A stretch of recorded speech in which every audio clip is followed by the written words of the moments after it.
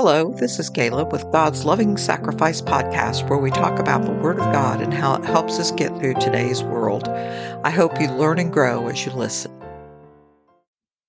Hello. Today, I want to talk about salvation. Most of my podcasts have been about living a Christian life and how we walk with God. But this time, I want to talk about salvation of others.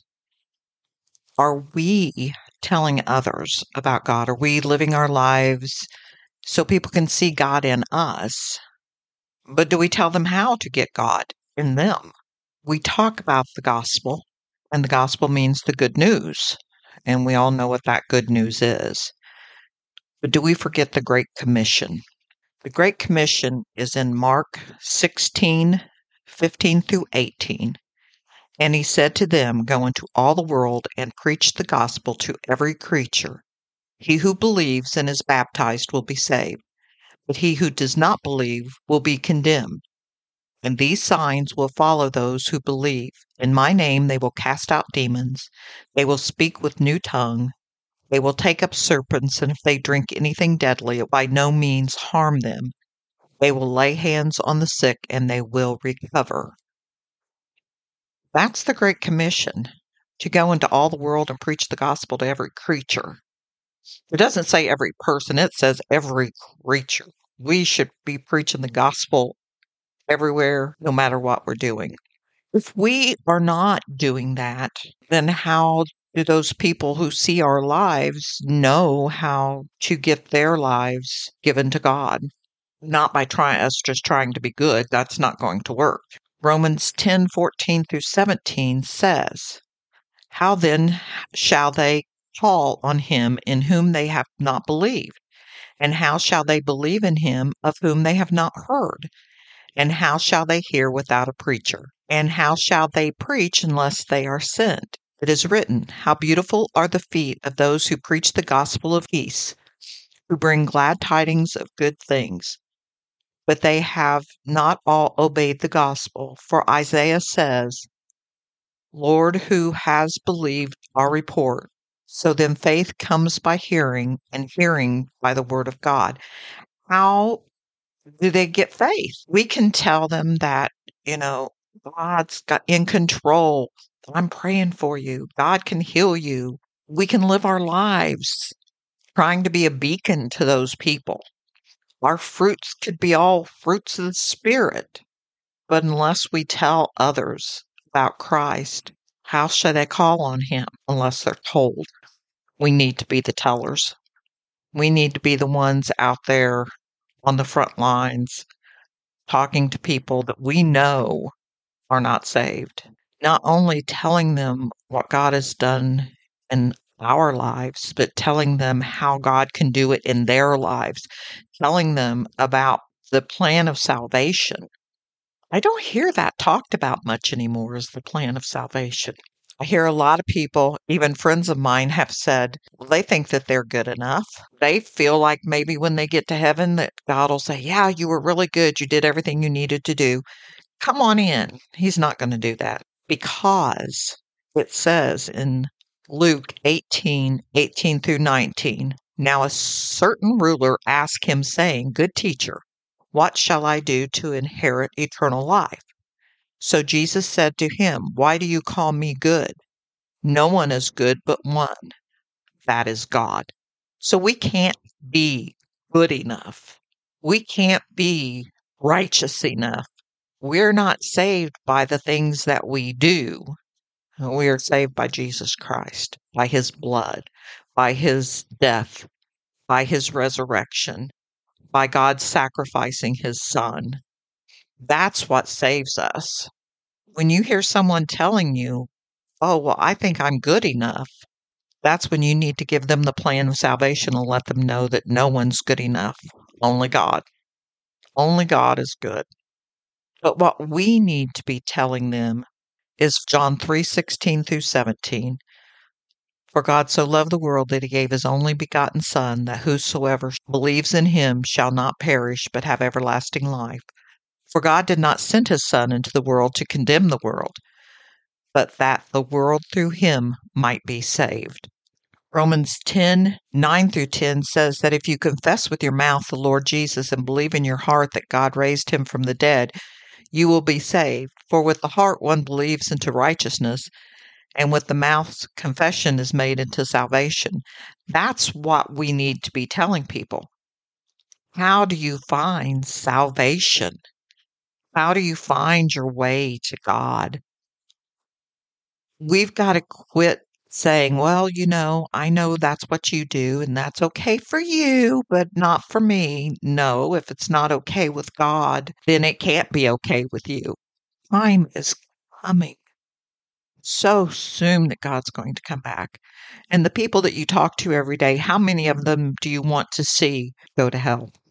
Are there people out there that you know are not saved, that you just bypass that and pat them on the back and try to be good and try to do the right things and let them see your life and see your light without telling them how to get there?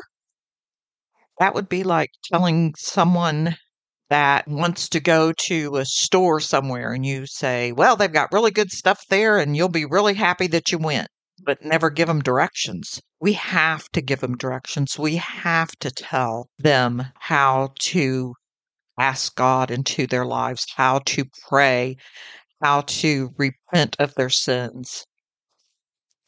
Romans 3:21-24 says, now the righteousness of God apart from the law is revealed, being witnessed by the law and the prophets, even the righteousness of God through faith in Jesus Christ to all and on all who believe. For there is no difference, for all have sinned and fallen short of the glory of God, being justified freely by his grace through the redemption that is in Jesus Christ. We've all sinned. Let them know that. They see your life. They see you living a Christian life. Let them know it's not always been that way. I'm not perfect. I'm forgiven. I'm a sinner saved by grace. I've been where you are, and Christ met me right there. Tell them that there is nothing that they do that God can't reach down and touch them. Isaiah 59:2 says, behold, the Lord's hand is not shortened, that it cannot save, nor is his ear heavy that it cannot hear. That your iniquities have separated you from your God, and your sins have hidden his face from you, so that he will not hear.